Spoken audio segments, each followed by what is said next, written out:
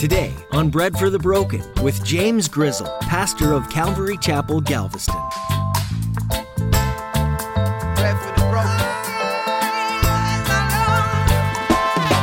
He died for your sins so that you would live righteously. I wrote it down like this. He suffered for our sins, so we should avoid getting into situations where we have to suffer for them too. Since he died for them, we should die to them and live for righteousness. If he died for them, then stay away from them.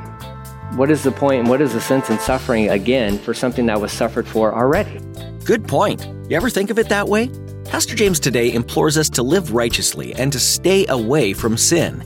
Jesus already suffered for our sins, so why would we want to suffer for them too? The penalty for a crime doesn't need to be satisfied twice. When we commit sin, we suffer. Sin hurts us. Praise God that the power of our sin has been broken. Jesus broke its power so that we could live in his righteousness. Let's thank Jesus for what he's done for us and live our lives in his purity and holiness. Now here's Pastor James in the book of 1 Peter chapter 2 with today's edition of Bread for the Broken. We need bread for the broken. Give some bread to the broken. We need hope for the hopeless. Give some hope to the hopeless. Bread for the broken. When you are at work representing Jesus, do us all a favor and represent him well. Please.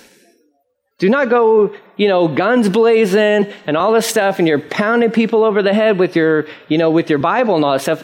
Treat them with dignity and respect. Actually live it out. Live it out. You will gain a greater audience if you just live it out. The Lord knows how to open doors within your conversations at the right time. And there's this thing called, that we're talking about with vulnerability. You think that people are just going to immediately receive everything that you have to say about their lives? You have to earn that. And oftentimes how we earn that is just showing up and being faithful stewards to what God has blessed us with. And sometimes that is a job. But we show up on time. We show up early. We stay as long as we need to. We go the extra mile, so to speak, because we represent him. And we're there for our fellow employees, however they need us to be there for them. And when tragedy strikes them and their families, and it will, who are they going to turn to? The one who's always been there for them. The one that's always been there for them. So he's like, be mindful of these things when you show up to work. You don't get credit for being beaten for doing wrong, okay? That doesn't work. And I think it's funny that he even has to say that, but he's got to say it because that's what we do. Woe is me. All right, he goes on. But if you suffer for doing good, same verse 20, but if you suffer for doing good and endure it patiently, God is pleased with you. So you keep showing up. You're a good employee. You're doing what you're supposed to do. You're not a problem, so to speak. But they keep picking on you because you are a Christian. Just endure it patiently. God is taking note of that. He is taking note of that. The book of Romans talks about not seeking out revenge. Let God come to your defense. Let him be your defense. So even in the workplace environment, if you are being targeted because of your Christian viewpoints and your worldview and your allegiance to Jesus, let the Lord be your defense. Do not seek revenge. The Lord knows how to take care of you. Sometimes even in that taking care of you will not even be here, but it will be there when you show up to heaven. He's like, you know what? Thank you so much for sticking it out. I want to introduce you to some people that you weren't aware of it, but they were watching you every Monday through Friday when you showed up to work, and they watched how you handled that abuse that was being handed out to you because of your belief in me. I want you to meet these people who came to know me because of your witness. Patiently endure. Patiently endure. Just trying to see the big picture, right? Just always trying to see the big picture. We want right suffering, not wrong suffering, but right suffering. And then let's look at the example that he gives to us, okay? So We got the submission versus subjugation thing, and we're called to submit and not to be subject to in the sense of losing our individuality or anything like that, but we're submitting to them and recognizing that we are probably where we're at, hopefully, because that's God's will for our lives.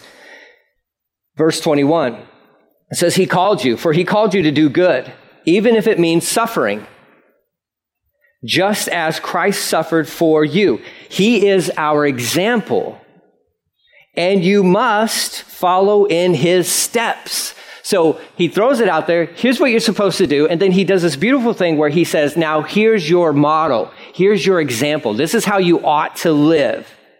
And the example that he gives us is that of Jesus. And there's no greater example. There is no greater example. And so really the term here that he uses is this, leaving you an example. It's a written copy. Okay? And back then, so you'd have scribes and, these guys who are well-versed in writing, okay? And so oftentimes you'd have like a little apprentice be with you, and you have to teach them how to write the right way, all right? I don't know if you remember, but writing doesn't come naturally for any of us, and some of us still haven't even caught on to the concept, right? Like, we're like, what does this say? You know who you are, I don't know. No, but what they would do is really brilliant. They would have like a sheet here with words written on it, and they'd put another sheet on top of that, and this is how they learned to write. I love art. I love drawing. The way I learned how to draw was I'd take a piece of art and I'd take a tracing sheet and I'd put it over this artwork, and then the way I learned to draw was I would trace what was already created. My kids do the same thing now. They're getting into art. And so how I encourage them is like, get tracing sheets. You're not cheating the system. You're learning, and by whoever this artist was, you're kind of modeling what they had already set in place. That is exactly the picture that Peter is painting here within this example from Jesus. He's already done it, and now we just want to model or trace what he did. Verse 23, it says, He did not retaliate when he was insulted, nor threaten revenge when he suffered. He left his case in the hands of God, who always judges fairly. You're like, can you speed up past this part? Because I don't like this. No, let me read it again then. He did not retaliate when he was insulted. Oh, that's hard. Nor threaten revenge when he suffered. That's hard. He left his case in the hands of God, who always judges fairly. He personally, here's where it gets very heavy, he personally carried our sins. He personally carried our sins. He did no wrong. We did all the wrong. And he took all our baggage upon himself. So that we can be what? Well, he carried our sins in his body on the cross. Going back to the cross. And him taking my sins, just being poured out onto him while he's pinned to this cross. And the whole time they're screaming insults at him, and they're spitting on him, and they're pulling out pieces of his beard, and they're humiliating him, and he didn't say anything. He didn't say anything. But he did that, verse 24, the rest of it, so that we can be dead to sin. He died on the cross so that we would die to our sins. Second part, and live for what is right.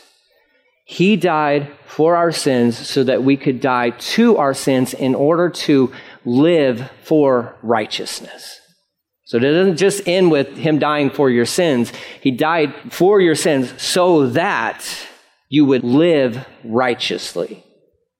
I wrote it down like this. He suffered for our sins, so we should avoid getting into situations where we have to suffer for them too. Since he died for them, we should die to them and live for righteousness. If he died for them, then stay away from them. What is the point and what is the sense in suffering again for something that was suffered for already? And I get it. Let me just relieve some pressure from you. Sin is going to be a battle for the rest of your life. You will fall down. You will make mistakes. You will miss the mark. You will. But sin doesn't have to own you like it used to. It has no power over you. It has no power over you. It's been broken by him. So we need to realize this. We need to tap into that, the freedom that we have in Christ Jesus from his death, burial, and resurrection, and the fact that the Holy Spirit resides in us. And greater is he who is in you than he who is in the world. You have power. You have victory, and it's found in Jesus Christ. Not your self-determination, not your stubbornness. In Christ Jesus is where you find hope, new life, freedom, victory, you name it. And he did it so that we could live for what is right. That's so beautiful. I wrote this quote down. Unfortunately, I didn't write who said it. So don't copyright issue me, please. I'll find it, I'm sure. It says, he, Jesus, was wondrously free from the lust of self-vindication. I'm going to read that again, okay? Concerning him being insulted, being abused, being mocked.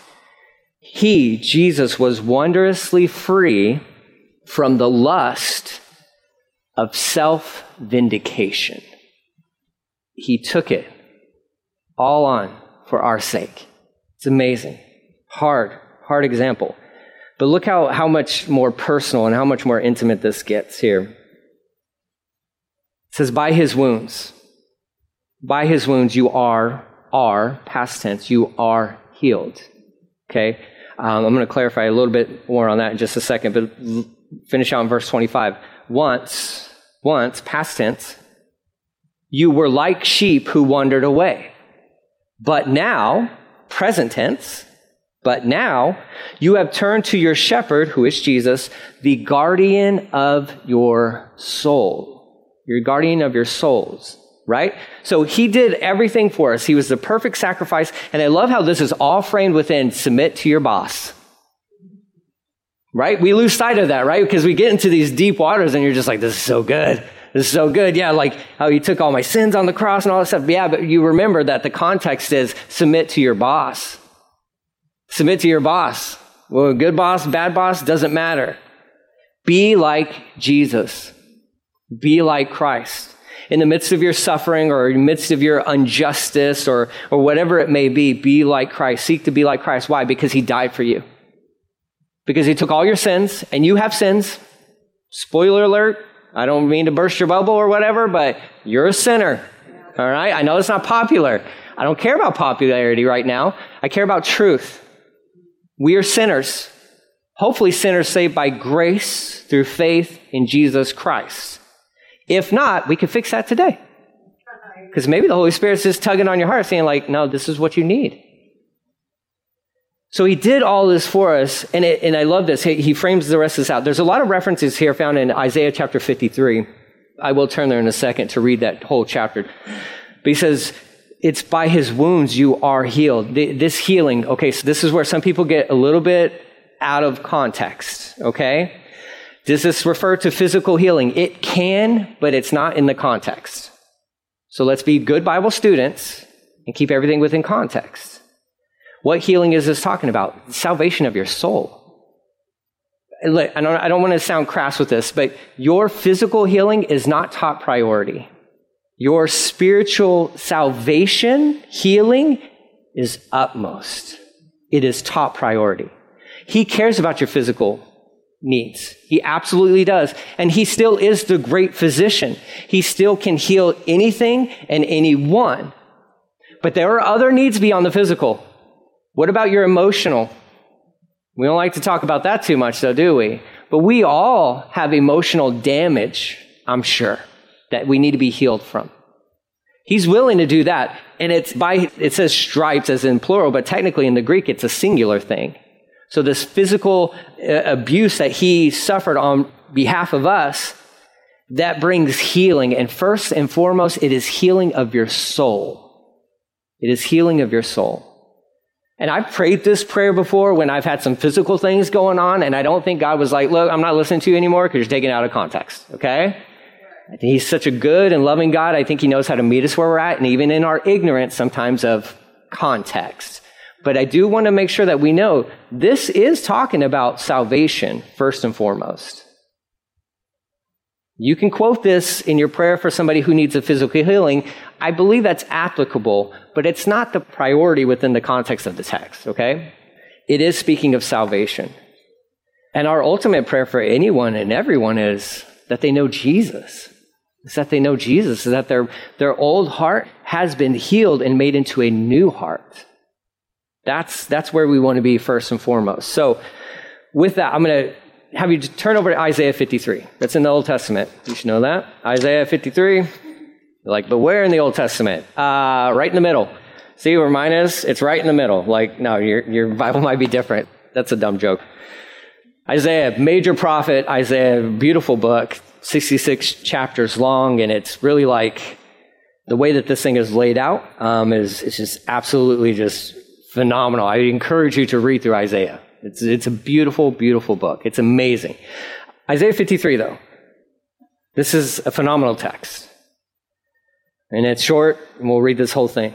It says, "Who has believed our message?" Verse 1. "To whom has the Lord revealed his powerful arm? My servant grew up in the Lord's presence like a tender green shoot, like a root in the dry ground. There is nothing beautiful or majestic about his appearance." This is speaking about Jesus, by the way. Like, wait a minute. I'm sure Jesus was a beautiful man. Well, what it's saying is he had common appearance. He wasn't walking around with his head glowing with like a halo, right? Like we see in Renaissance paintings and all that stuff. He's just a normal guy. Just a normal guy. Normal Middle Eastern man. He was born in Israel. We know that, right? Middle East. That's who he was. Probably like olive-skinned, okay? Not white European, but he is Middle Eastern, all right? Just want to make sure we know that. Nothing to attract us to him outwardly. It says he was despised and rejected, a man of sorrows, acquainted with deepest grief. We turned our backs on him and looked the other way. He was despised, and we did not care. Yet it was our weaknesses he carried. It was our sorrows that weighed him down. And we thought his troubles were punishment from God, a punishment for his own sins. But he was pierced for our rebellion, crushed for our sins. He was beaten so we could be whole. He was whipped so we could be healed. All of us, like sheep, have strayed away. We have left God's path to follow our own. Yet the Lord laid on him the sins of us all. He was oppressed and treated harshly, yet he never said a word. He was led like a lamb to the slaughter, as a sheep is silent before the shearers. He did not open his mouth. Unjustly condemned, he was led away. No one cared that he died without descendants, that his life was cut short in midstream. But he was struck down for the rebellion of my people. He had done no wrong. He never deceived anyone. He was buried like a criminal. He was put in a rich man's grave. But it was the Lord's good plan to crush him and cause him grief. Yet when his life was made an offering for sin, he will have many descendants. He will enjoy a long life, and the Lord's good plan will prosper in his hands. When he sees all that is accomplished by his anguish, he will be satisfied.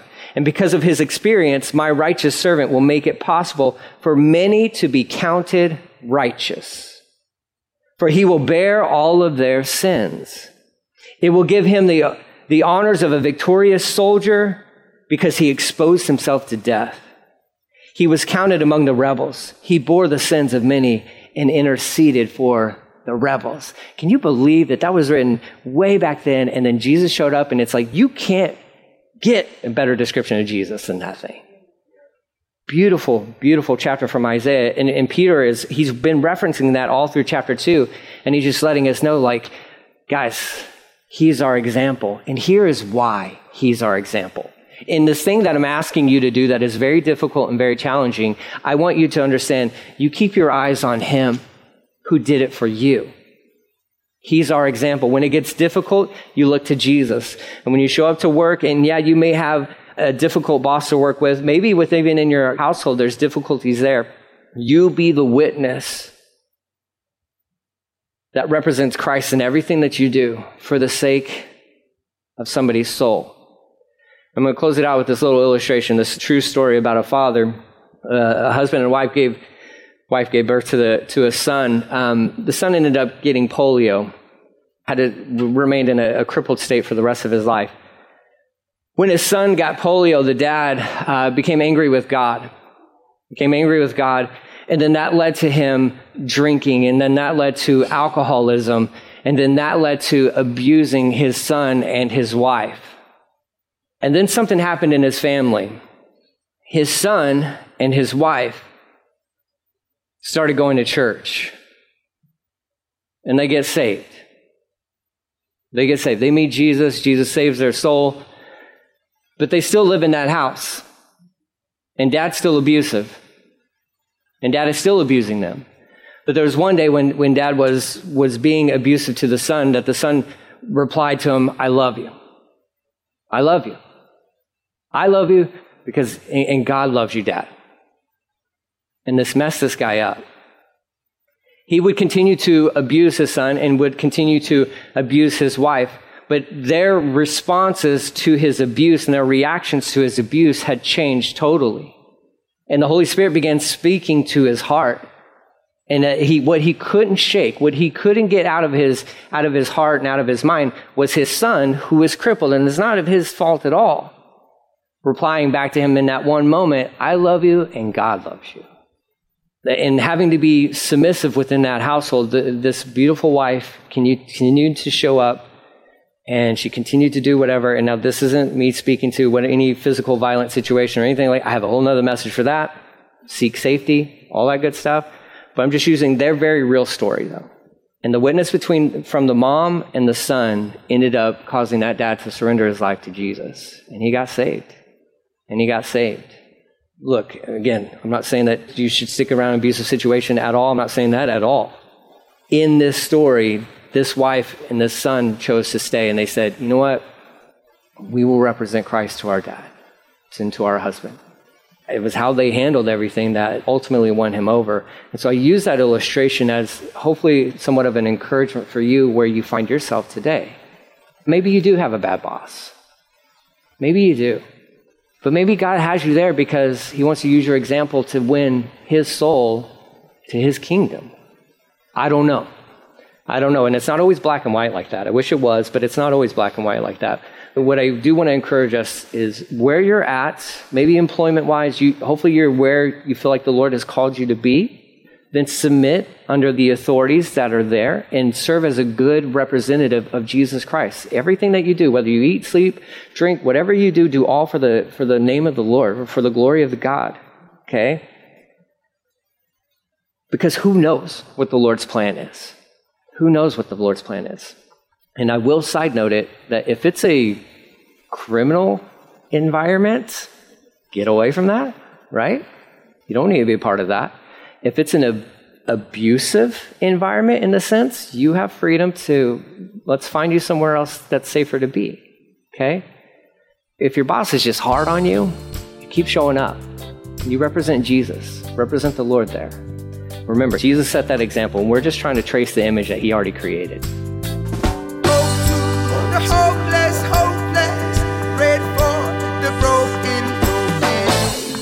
Don't you find it interesting that some of the most inspiring stories involve the main character suffering and possibly even dying for the sake of the cause? This theme is interwoven into mankind because it's inspired by Jesus himself. He suffered unjustly at the hands of cruel and sinful men, but the story didn't end with suffering and death. Although the final chapter of this life typically ends with suffering and death, the life beyond earthly existence is something that's worth taking risks and even suffering for. Living the Christian life is risky. It involves dying to yourself and being willing to take the heat from those that don't want to hear the message. If you're just tuning into this message and would like a little more backstory to the book of 1 Peter, we encourage you to go to our website, breadforthebroken.com, and take a look at the additional messages. As you browse our website, you'll also find an easy way to donate to this ministry if God leads you to do so. Are you in the Galveston area? If so, come visit us at Calvary Galveston. Once more, you can find out all the details of service times and location at our website, breadforthebroken.com. If you're not in the area, then you can join us on our live stream. We live stream on Facebook. Just search for Calvary Galveston. Here on Bread for the Broken, our mission is to find hope and new life in Jesus. We trust that what you're hearing on this radio ministry is uplifting to your soul, reminding you that your new life starts with Jesus. Leave a marker in your Bible where we've left off and come back again for more, here on Bread for the Broken. Let me paint the picture of you, man.